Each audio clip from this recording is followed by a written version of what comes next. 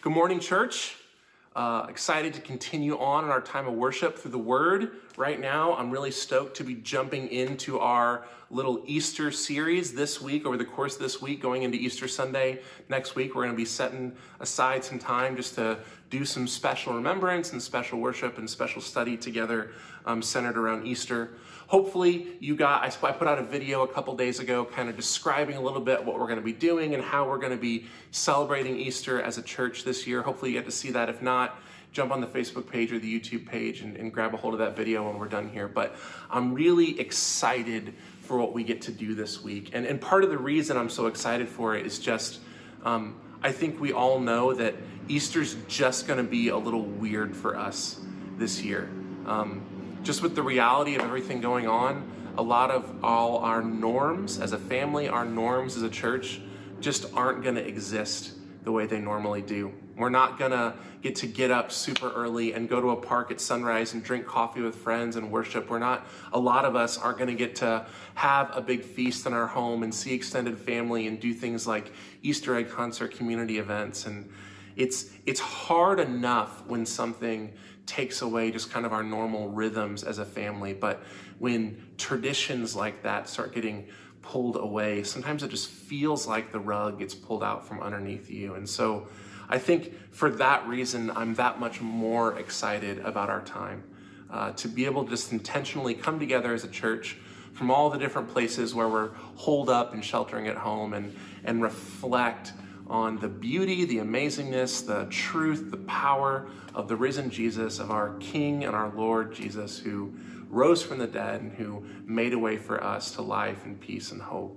So today, if you guys want to go ahead and turn to Matthew 21, we're going to be talking about that kingdom and that king in a way that's a little traditional, but I think it'll be really good for us. So if you don't know, Matthew 21 is kind of the traditional text for today. Today is Palm Sunday, and normally on Palm Sunday, or if you don't know about just kind of Holy Week traditions in general, most of the time, we talk about the Sunday leading up to Easter, all the way to Easter. There's different aspects of Christ's final week on earth. We kind of remember those different aspects of his final week of ministry, starting on Palm Sunday with the triumphal entry and Christ entering into Jerusalem and leading through those last few days and his Last Supper together and to his crucifixion and into the resurrection next Sunday at Easter. And so we're going to go through that journey together. But I think it's going to be good. Hopefully you're already there at Matthew 21. You'll notice your Bible, maybe your little headings, if you have headings in your Bible, calls this the triumphant entry, and that's what we're going to talk about today. We talked about this last week, but remember, Jesus' primary message was the coming of God's kingdom. Jesus is a king. He's our king. He's the king of that kingdom, and Holy Week is his enthronement. And this text is kind of the kick-off ceremony. But as we're going to see today and over the course of this week, God's kingdom is upside down.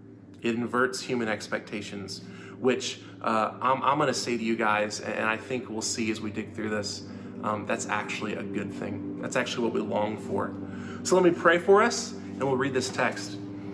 Jesus, we ask just for your clarity this morning. We ask for your Spirit to be with us, for you to speak through your word, to speak through this time. God, as we spend a few minutes just to reflect on the beauty of your kingship, your authority, of the kingdom, the upside down kingdom that you've invited us into, we ask, Holy Spirit, that you would be our teacher, that you would be our discipler, that you would convict us, that we would leave this time this morning having spent our morning with you.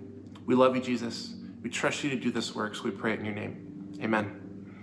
So starting in the first verse, the 21st chapter of the Gospel according to Matthew, we read this. Now, when they drew near to Jerusalem and came to Bethphage, to the Mount of Olives, then Jesus sent 2 disciples, saying to them, "Go into the village in front of you, and immediately you will find a donkey tied and a colt with her. Untie them and bring them to me. If anyone says anything to you, you shall say, 'The Lord needs them,' and he will send them at once." This took place to fulfill what was spoken by the prophet, saying, "Say to the daughter of Zion, behold, your king is coming to you, humble and mounted on a donkey, on a colt, the foal of a beast of burden." So the disciples went and did as Jesus had directed them. They brought the donkey and the colt and put them on their cloaks, and he sat on them. Most of the crowd spread their cloaks on the road, and others cut branches from the trees and spread them on the road. And the crowds that went before him and that followed him were shouting, "Hosanna to the Son of David. Blessed is he who comes in the name of the Lord. Hosanna in the highest." And when he entered Jerusalem, the whole city was stirred up, saying, "Who is this?" And the crowd said, "This is the prophet Jesus from Nazareth of Galilee."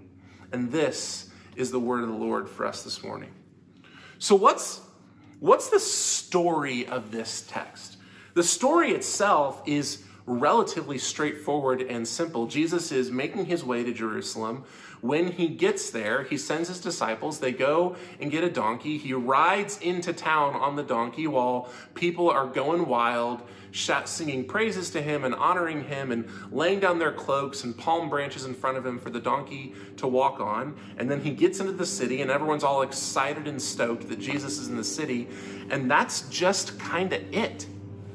We get this kind of note here from Matthew that Jesus is fulfilling a prophecy, but that's really the story. So ultimately, we kind of have to ask not what's the story, but what are we going to do with this story? What is the meaning behind this story?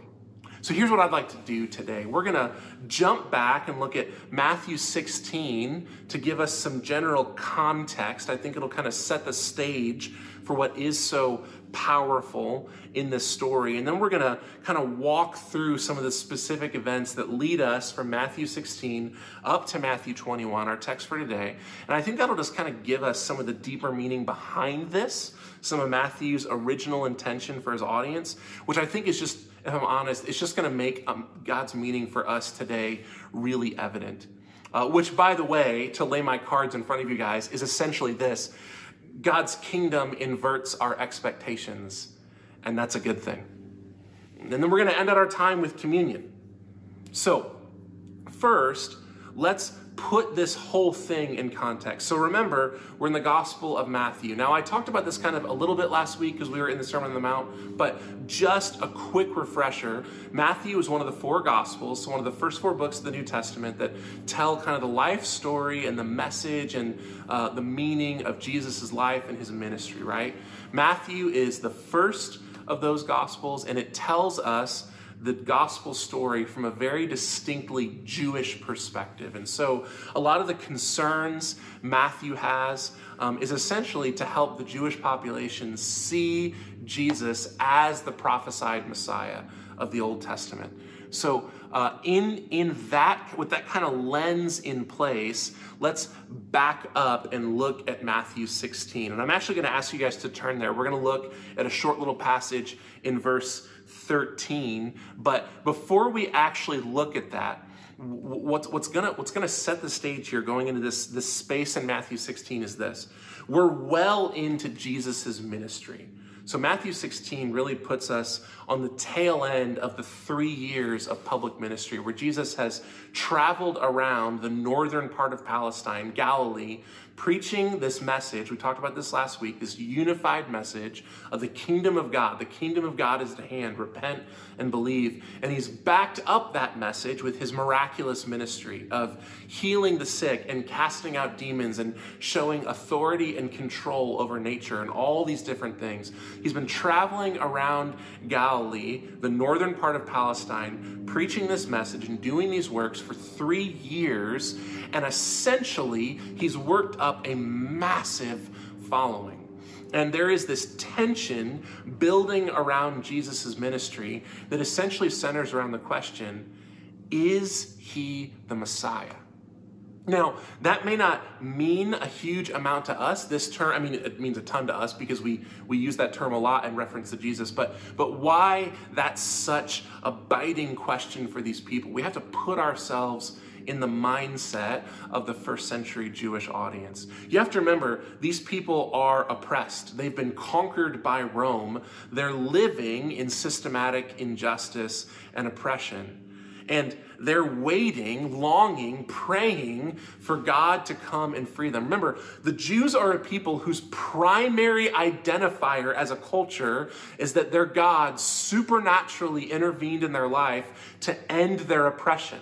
Right? That's the main thing that they rally around as a cultural identifier, was that they are God's chosen people, that he showed up and he freed them from slavery in Egypt. And here they are, however many thousands of years later, once again as a hurting and oppressed people, and they are longing for a Messiah.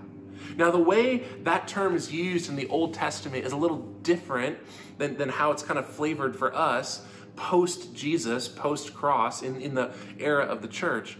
The actual term Messiah really just means anointed king. It just means anointed leader, a leader that God sets aside for the purpose of freeing his people. Think the book of Judges, right?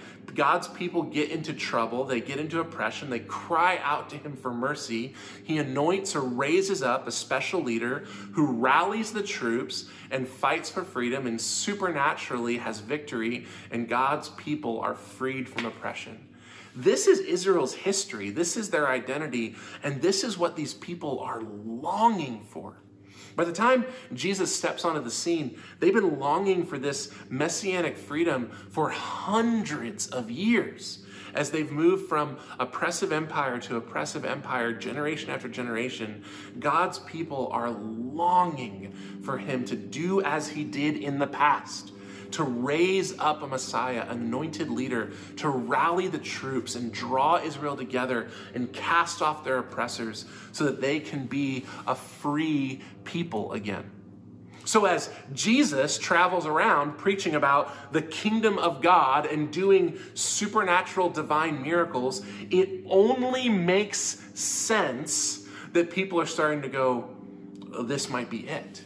This might be the Messiah. This might be him. The problem is that Jesus basically refuses to actually confirm or deny the rumors, as it were. In the early part of his ministry, Jesus keeps using these really vague and elusive and hard to understand terms to kind of hint at his divine mission, hint at his messiahship. But when he's challenged on it, when people ask questions, or when he does a miracle and people start to call him the Messiah, he basically just gets the heck out of Dodge. He'll go in some place, he'll proclaim the kingdom, he'll do these miracles, people will start to get excited and go, surely this is the Messiah, and then he just takes off and leaves. He's avoiding the issue. And that sounds weird to some of us, right? But there really is purpose and strategy and intention in how Jesus structured and worked out his ministry. And we're actually going to see that today. But going into Matthew 16, what's essentially happening, and the thing we have to remind ourselves of, is that Jesus' ministry is at this point where basically everyone is going, stop leaving us hanging. Let us know. Are you the Messiah or not? Like, we've got to know. And in verse 13 of Matthew 16, we read this. Now, when Jesus came into the district of Caesarea Philippi, he asked his disciples, who do people say the Son of Man is? And they said, some say John the Baptist, others say Elijah, and others Jeremiah or one of the prophets. And he said to them, but who do you say that I am? And Simon Peter replied, you are the Christ, the Son of the living God. And Jesus answered him, blessed are you, Simon Bar-Jonah, for flesh and blood has not revealed this to you, but my Father who is in heaven. And I tell you, you are Peter, and on this rock I will build my church, and the gates of hell shall not prevail against it. I will give you the keys of the kingdom of heaven, and whatever you bind on earth shall be bound in heaven. Whatever you loose on earth shall be loosed in heaven. Then he strictly charged the disciples to tell no one that he was the Christ. And from that time on, Jesus began to show his disciples that he must go to Jerusalem and suffer many things from the elders and chief priests and scribes and be killed, and on the third day be raised. And Peter took him aside and began to rebuke him, saying, "Far be it from you, Lord, this shall never happen to you." But he turned and said to Peter, "Get behind me, Satan. You are a hindrance to me. You are not setting your mind on the things of God, but on the things of man." You see what's going on here? Jesus finally broaches the topic with his followers. Who do people think that I am? And they dance around it, right? And so he gets really specific. Who do you think I am? And I love this scene, in part just because I love Peter as a kind of a character in the story of the early church. But Peter really goes out on a limb. He puts it all out there. You are the Christ, the Son of the living God. Peter puts his neck out. He is all in. Jesus is the Messiah. He believes Jesus is their long-awaited Savior. And Jesus' response is essentially, "You guessed it." I love this. This is a hinge point in Jesus' ministry, because at this point, it's out there. Jesus has taken on the public mantle of Messiah. And even though he tells his followers, like, don't tell anyone, it's out of the bag at this point. And the whole story of Jesus' ministry changes right here. But look what Jesus does. He immediately shifts and starts teaching his disciples about some of the ways they've misunderstood the ministry of the Messiah. The Messiah is not going to do what they think he's going to do. He tells them about how he's going to be rejected by the religious leaders, and he's going to suffer, and he's going to die, and then rise from the dead on 3 days. And look who puts their neck out there again. Peter tells Jesus he's wrong. No way, Jesus. You're the Messiah. The priests in Jerusalem, they're going to get behind you. They're going to rally the people, and we're going to kick out Rome. That's how this works. And Jesus straight up knocks him down. No, Peter, you are wrong. And look what he says. Remember, put everything in Matthew in the lens of Jesus' kingdom proclamation ministry. You are putting your mind on the things of man, not the things of God. You have your eyes in the wrong place, Peter. That's not how this works.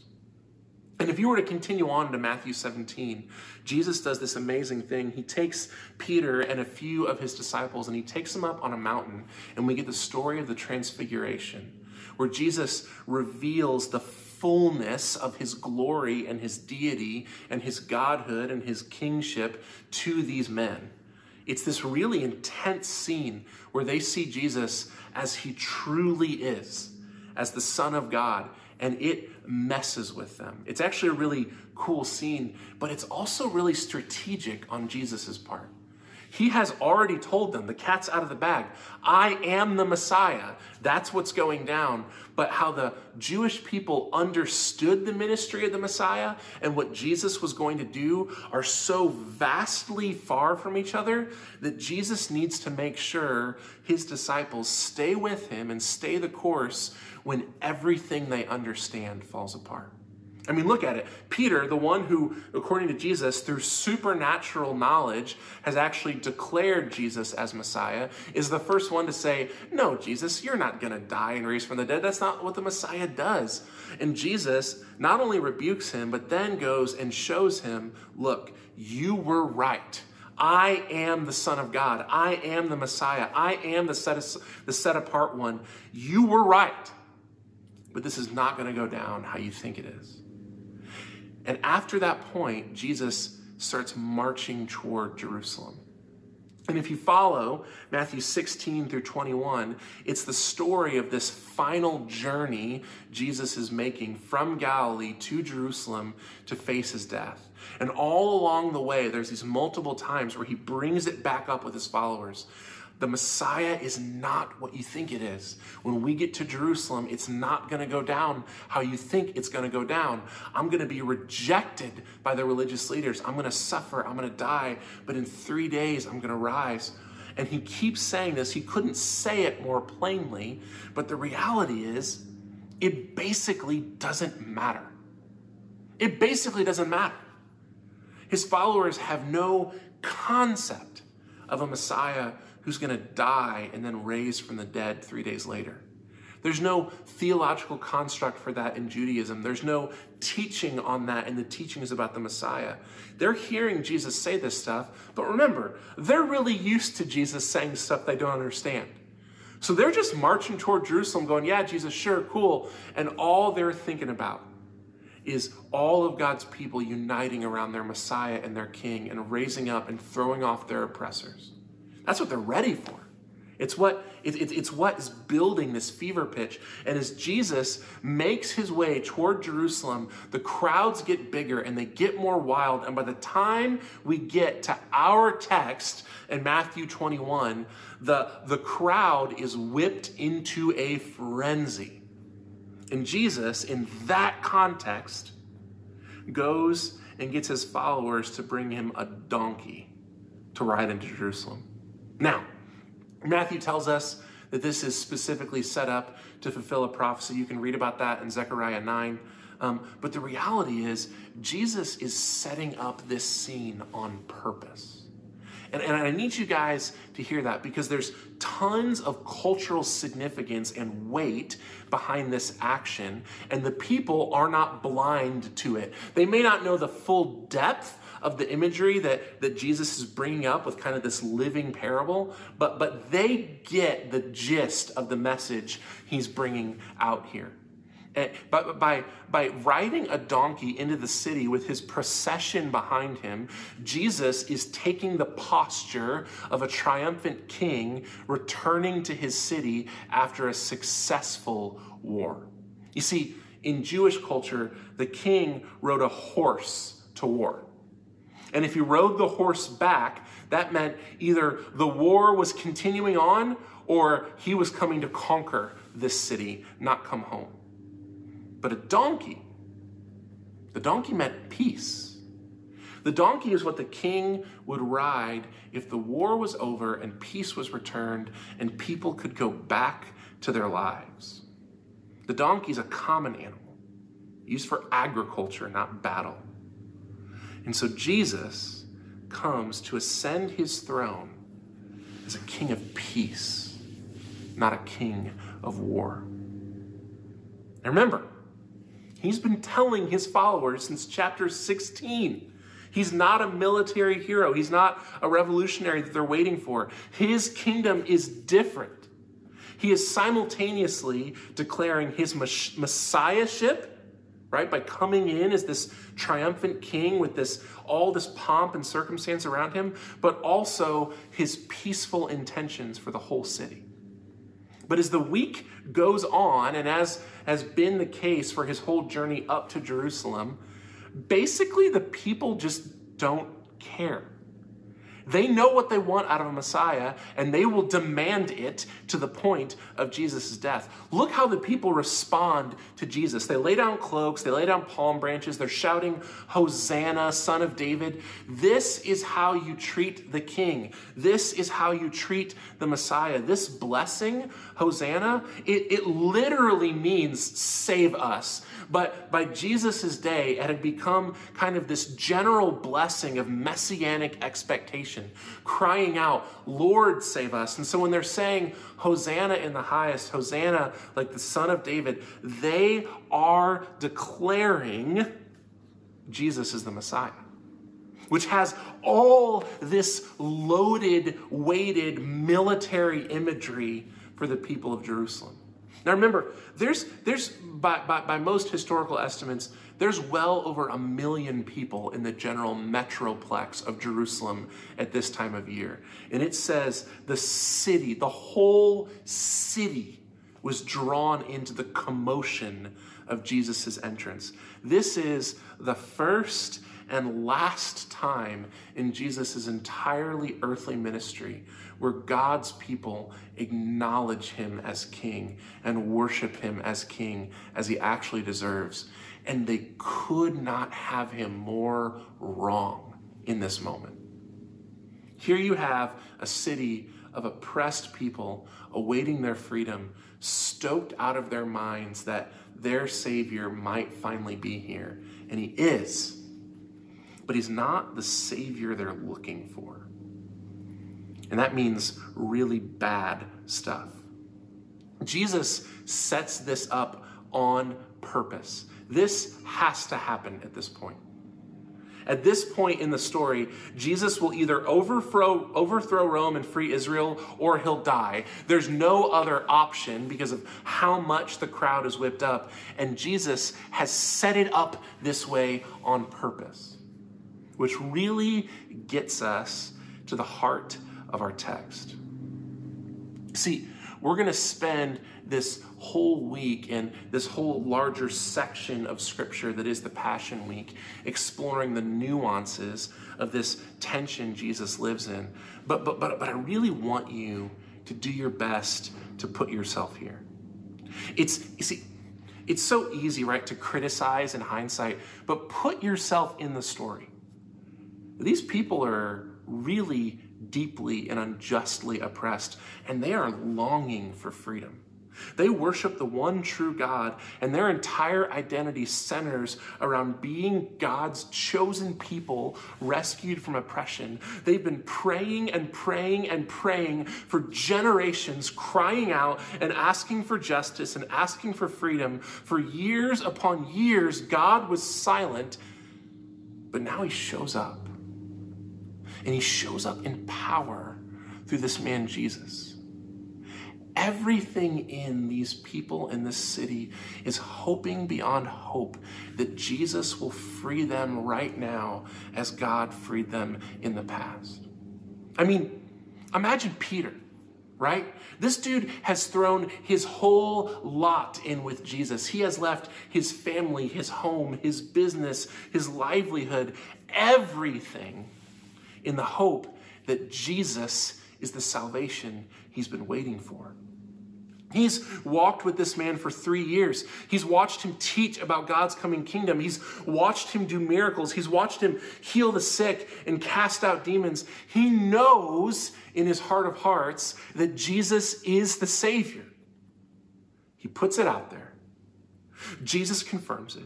Then Jesus shows him, right?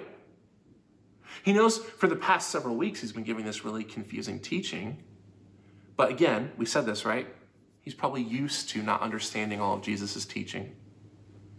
But this scene, this thing going on, Peter understands this. The Jewish people understand this. The king entering the city. The people praising him as king and Messiah. It's all happening, and it's all happening right now. All Jesus has to do is take this momentum and take this crowd and go and rally the priests and rally the leaders and raise up the people, and they can win. They can be free by the power of God. This man, Jesus, he controls the winds and the waves. What could a Roman army do to him? Like, this is it. This is the moment. What does Jesus do? He comes in all the pomp, in all the circumstance, and he goes straight to the temple. And he starts turning over tables and criticizing leaders and casting judgment on the worship. He doesn't rally anyone, he condemns them. This king comes into the city, goes straight to the caretakers he left in charge, and he finds them lacking. So he overturns their tables, condemns their leadership. You can feel the bubble deflate. You can feel the energy go out, the momentum come to a halt. This is not how it's supposed to go. This is not what this is supposed to look like. You see it in the crowds, but we can imagine it in Jesus' followers. We can imagine it in Peter, this feeling that this isn't what I thought it was going to be. And that feeling is not going to leave Peter's breast for the next 7 days. Now, we're actually going to leave the story there for today. And the reason is this.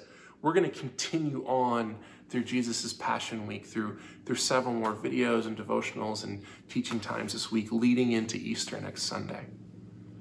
But the simple truth here that launches us into this time and that I think we really need to lean into this morning is simply this. This is how God's kingdom works. He breaks our expectations. He turns them upside down. And that's what we actually celebrate. Beloved, that's what we're celebrating at Easter. We're worshiping the God who turned our expectations upside down. And it turned out to be amazing on the other end. You see, God's people were expecting another judge, another David, another general, another warrior to come in and free their people. What they got was a kind and humble healer and shepherd who came and endured pain and hardship on their behalf and didn't free them from Roman oppression, but freed them from the bonds of sin and death and the curse. See, the kingdom of God takes our expectations and breaks them. But what we find on the other end of this weird upside down kingdom is what our heart and our soul is actually longing for. What we receive in Jesus and his work is never what we expect and always what we actually need. You see, the whole thing is this. Your Father knows what you really need. See, this truth that the Messiah came to do so much more and so much above what was expected of him was true for God's people in the first century. It was true for his followers. It was true for the early church, but it's true for us. It's as true for Red Tree, for you and me right now as it was for the church then. With everything going on right now, I'm pretty sure you probably have a pretty clear picture of what you need God to do for you. And by the way, by all means, bring that to him. Like we've been talking about this for a few weeks. God delights to hear from you. He loves to hear your concerns. He loves to meet our needs. But let's be honest for a moment. We all know the kingdom of God is huge. It's bigger than us. It's bigger than our understanding of the world. It's bigger than our understanding of our needs. And what's amazing is, in this upside down kingdom that subverts expectations, our Father knows what we need. We talked about this last week, right? Like, we can cast our anxieties to God because he knows what we actually need. But hear this, your Father knows what you actually need. What you really need. See, we make a list of the things we need. God's people did it in the first century. What we need is freedom from the Romans. What we need is a general and a king and a warrior to rally the people and throw off our oppressors. And what God responded is, no, beloved, what you need is freedom from death and sin. And that's what I'm going to give you. Come on. Our Father knows what we need. He knows our actual needs. He knows our actual hurts. He knows our actual heart. And his kingdom is about that. That's the work that God is about in this world. Meeting the actual soul needs of his creation. The kingdom of God is God going about his plan for ultimate redemption in eternity. And that will often, and man, I mean often, break our expectations in the here and the now. But praise be to God that he is trustworthy. That his kingdom and his plan are just, when it gets down to it, it's just better than our kingdom and our plan. It just is. Beloved, today, as we walk into Holy Week in a stay-at-home order with chaos in our culture and our country and our jobs and our families and our community, trying to figure out what this new normal is, we have a lot of worries and a lot of concerns, and God invites us to bring them to him. But let us not forget, we have been called into a new kingdom, and Jesus is the king of that kingdom. And he made a way for you and I to have citizenship in that kingdom, and that kingdom is upside down. And it does not work the way we think it does. And it subverts our expectations, but it always meets our needs.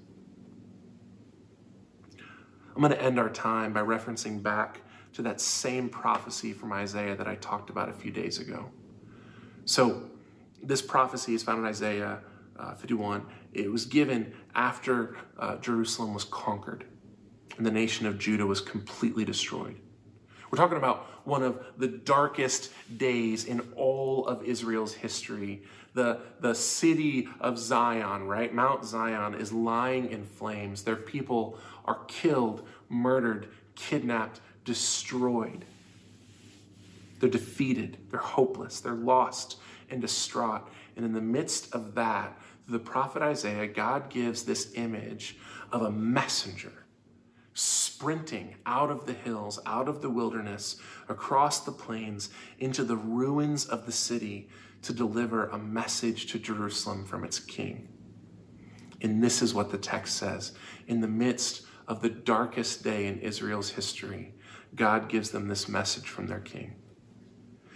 How beautiful upon the mountains are the feet of him who brings good news, who publishes peace, who brings good news of happiness, who publishes salvation, who says to Zion, your God reigns. Beloved of Jesus, your God reigns. Regardless of your circumstances, regardless of your expectations, of your desires right now, hear this: Jesus Christ, the Son of God, our Messiah, our King, our God, reigns. He is in control, and he is trustworthy. Here's what I'd like to do. I'm going to pray for us, and I'm going to give some space for us to actually respond to this truth. We're going to sing another song, and I would encourage you guys, while that song is going on, man, maybe you need to just sing along to the song and worship, but I would really encourage you to take that few minutes and let those lyrics kind of wash over you and spend some time with Jesus for a few minutes. I know that stuff like this, if you've grown up in church and you're like, oh, it's Easter, it's Holy Week, we're going to do these same texts, and for some of you guys, that's not your history, but if you grew up in church, maybe that is your history, and maybe it's really easy to brush past times like this and texts like this. I just want to really encourage you, don't miss this today. Don't miss the power of this story. God is in control. He is doing something powerful and amazing in our midst. And on the other end of it, just like God's people have throughout all of history, we're going to look at what he was doing and how it blew our expectations out of the water, how it turned our ideas and our concepts upside down. And yet on the other end, it was so much better than what we ever dreamt of or would have asked for. I mean, think about God's people in Jesus' day asking for political freedom when God had for them eternal life. Come on. So find some space. Listen to this song. Be with Jesus. Confess to him your worries, your concerns. Bring your anxieties, your troubles to him. He wants to hear them. But beloved, do this. Don't let today pass by without acknowledging that your King is in control, that he has your back, that he knows what's best for you, and that he's working those things out. Pray with me, and then we'll respond. Jesus, you are our King. You are such a good King. God, I confess to you that I so often struggle with faith. I struggle to believe you have my best in mind, that you have control over the situation, that you know what is best, that you will actually accomplish what you say. I know those things are true in my head, but so often when the reality of life and circumstances hit me, I just default to mistrust and fear and scheming and trying to control my own life. But God, this morning, I want to come before you in humble acknowledgement that you are the King and I am the subject. You are in control. You are on your throne. You are the Messiah. You save. I receive. Jesus, I want to be in that place with everything going on. I want to trust in your goodness, your provision, your plan. I want to participate in your kingdom. I want to proclaim the good news of that amazing, upside down, expectation inverting kingdom. I want to be a part of that. Jesus, change my heart. Make me more like you. Give me your faith. And God, do your will in my life, in our church, in our community, and in our nation. We love you, Jesus. So we pray these things in your name. Amen.